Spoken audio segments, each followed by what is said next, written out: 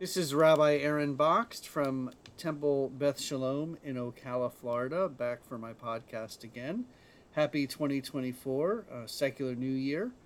Um, Something that I haven't talked about in a few weeks, maybe even a month or so, in my podcast has been what's going on in Israel, Palestine. And I want to talk about that today. I will say that, generally speaking, in my life, there have been fewer experiences for me of anti-Semitism than many of my colleagues in different parts of the country, and I'm very thankful and blessed there in that response, in that respect. Excuse me. Um, However, there's a lot of misinformation out there that very I want to believe uh, good-hearted people who I think have the best of intentions um, sometimes put things out in the world that they may not experience or they may not believe it's anti-Jewish or anti-Israel, but they don't have the same experiences that, say, a Jewish leader or a person who grew up Jewish would experience. And one example is yesterday, a friend I've had for, gosh, 30 years or so, maybe a little bit less, posted something on Facebook that basically implied or flat out said that Israel receives X amount of billions of dollars every year from the United States, which works out to certain amount per day. And then at the bottom it said, and Israelis have universal health care and government sponsored education, and and so on. And so I commented on this person's post. What is your point? And his response was he didn't really have a point, but he really wished he could have had universal health care and government paid for education. And I before I responded, I wanted to do some research because I believe it's important to back up what you're saying before you just jump into a discussion with someone about such an important idea or aspect or problem as this could have very well have led to. And I said to my friend, I've known you for a long time, so I don't believe that you were intending to be anti-Jewish or anti-Israel or anti-Semitic, but let me explain to you why that comes across. Number one, equating U.S. foreign aid to Israel with free health care, quote unquote, and education paid for by the government implies that Israelis are milking the United States basically for all this stuff so they can live with all these free things. Well, something like 95% or more of the aid that Israel receives from the United States is military based, specifically for defending themselves, helping to defend themselves from their neighbors who are constantly fighting with them just because they're Jews, just because they're Israelis. And as a matter of fact, a lot of the aid is to make enhancements on stuff that the United States winds up buying back anyway, such as different kinds of airplanes and missiles and so on and so forth. And also, if you've ever lived in Israel, you know that Israelis pay a ton of taxes for their quote unquote free healthcare and quote unquote free education. And so I posted a couple of links to explanations about the aid that Israel has received from the United States since 1948, and sort of an a explanation or a how to, not how to, but a guide to Israeli healthcare.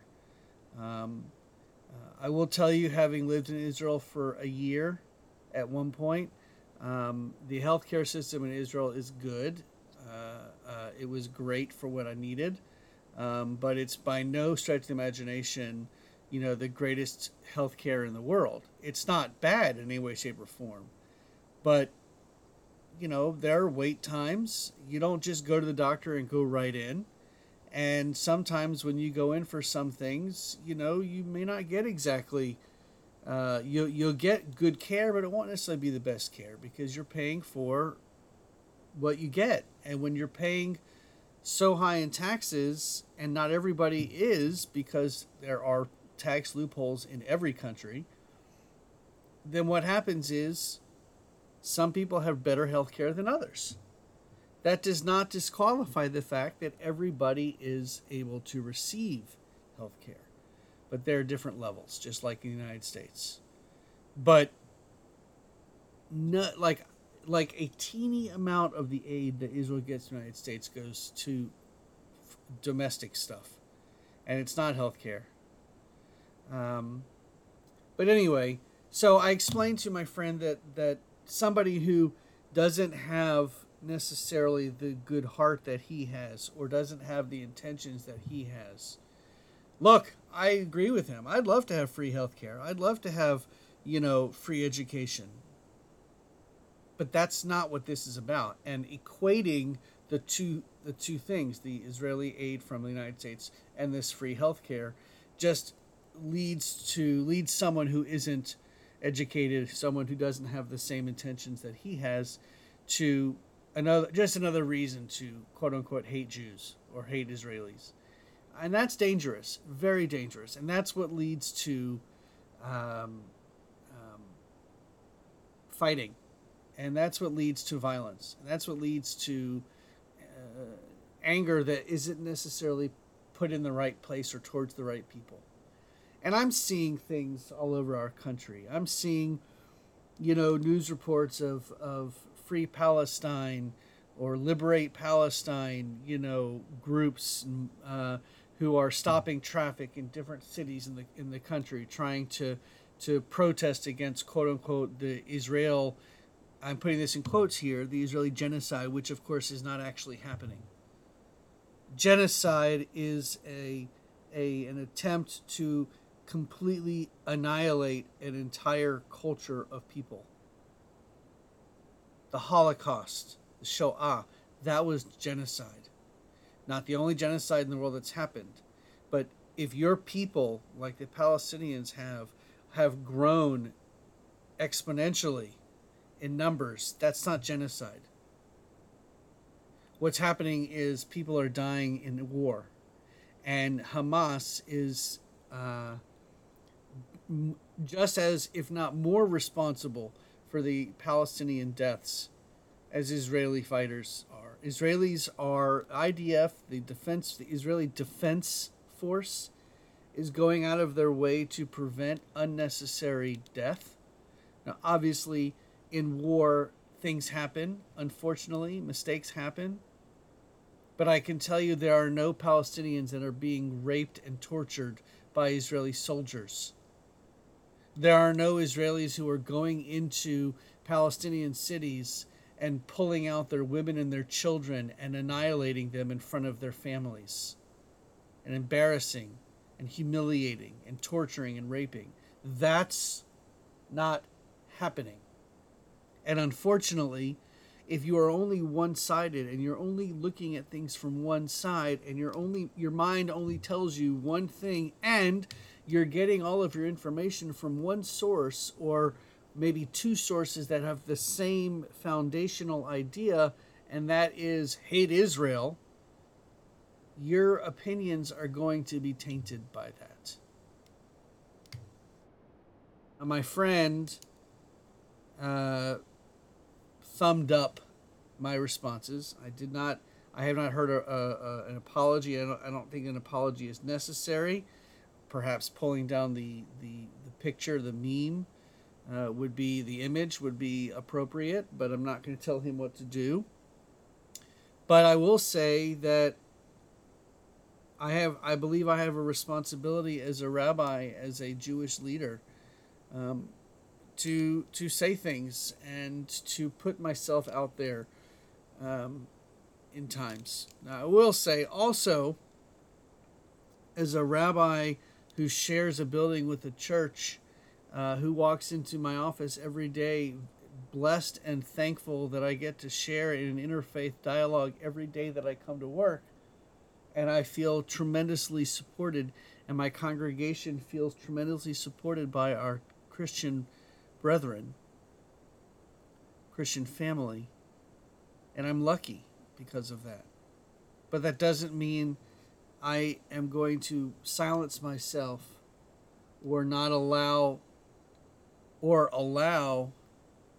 the inappropriate, misleading, incorrect, non-factual things out there to be misinterpreted. So if you're questioning whether you should post something on social media, if you have a question about it, it's probably a good idea not to post it. Or at least ask somebody who is in that community or has knowledge of that community, hey, what do you think a person might think about or might feel or might react to X, this image? And then make a decision. That way, at least you're making an educated decision. You're not making a decision based on misinformation or misguidedness. Well, that's my podcast for this week. I'll be back next week. I would like to, sometime in the next couple of weeks, bring on the pastor for the church I work with. He's an interim pastor while they look for another one. While they look to hire a new pastor, I'd like to bring him on so we can talk about the benefits of working together. And that you all have a wonderful week. Take care.